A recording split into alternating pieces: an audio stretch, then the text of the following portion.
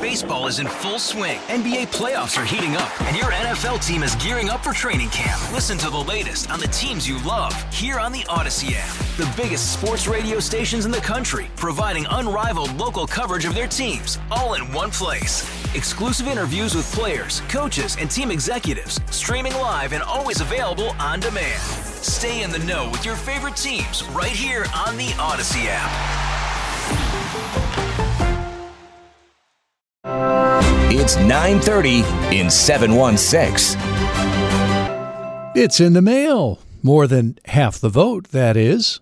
It's unclear that the Board of Elections is equipped to handle that. It's really unclear whether the post office is equipped to handle that. I don't think this experiment has been healthy for anybody because you have election month. You don't have election day. Will vote by mail be the wave of the future, though? Over the long run, the answer to that is yes.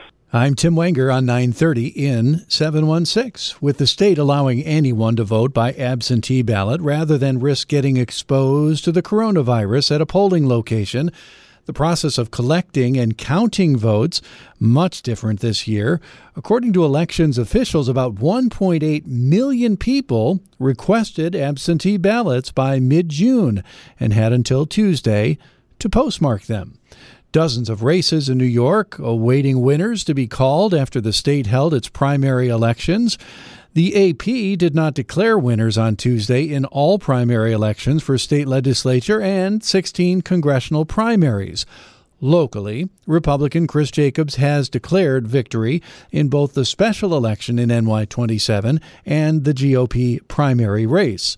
The results, of course, are not official or even completely counted. That will take days, maybe weeks. New York counties didn't release any mail ballots Tuesday, which could account for more than half of the vote. Counties have until July 1 to start releasing the results of those mail ballots. Our Board of Elections did an incredible job turning this around, but they weren't ready for it. They're not equipped for it comfortably. The voice of New York State Republican Chairman Nick Langworthy, and he holds nothing back in voicing concerns about expansion of vote by mail. I mean, the stresses on the system are extreme. I mean, I'm told that the Erie Board of Elections had to go to Wisconsin to secure enough envelopes to mail these ballots. The governor, in his infinite wisdom, made inactive voters be compelled to be mailed a registration form for a absentee ballot. Now, you may say inactive voter is someone that doesn't vote. That's not the case. An inactive voter is classified that way because they've mailed them two things that get bounced back. So the governor insisted on spending money and mailing to people he knows will not receive the ballot. When you have that kind of application out on the road, this is how the system and the door opens to the fraud. When you start waiving signature requirements. We already don't have voter ID, and you want to start putting this in paper. And we saw this in California. So it's a topic called ballot harvesting. You saw it in California last year in the in the congressional races in 2018. And Tom Reed has told me this story that he was on a congressional delegation trip to Asia with one of the members from the California delegation who believed on election night he won. But they called him back from the trip and said, you got to get home. You are now down 7,000 votes because of ballots that mysteriously showed up. These are the things that could happen with this all-mail voting. I don't think this experiment has been healthy for anybody because you have election month. You don't have election day. And elections, they progress over time. As we saw the stunt, the cheap political stunt that one of the candidates rolled out last Friday, that could have affected the absentees before the exoneration came the next day. And that's why we've always had a one-day period of voting. When you have these, different methods and different standards that people are being held to, I believe the fraud creeps in at every level. Just to put this in perspective, district-wide, there's more Democratic paper ballots out there than there are Republican. I mean, and that's why there's so many Democrats in Congress, Democrats in the state legislature pushing so hard for this mail voting, because they know that they can pull more people out with that. And we have far more motivated people that will show up on Election Day. Langworthy, at the state level, not the only politico concerned about expanding voting by mail.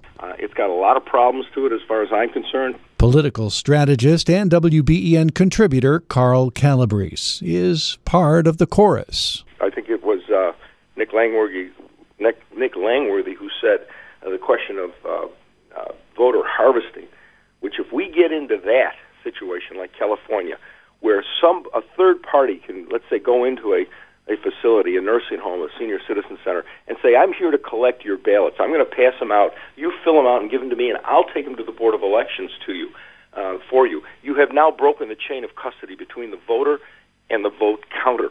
That has got all kinds of opportunities for corruption and cheating on it.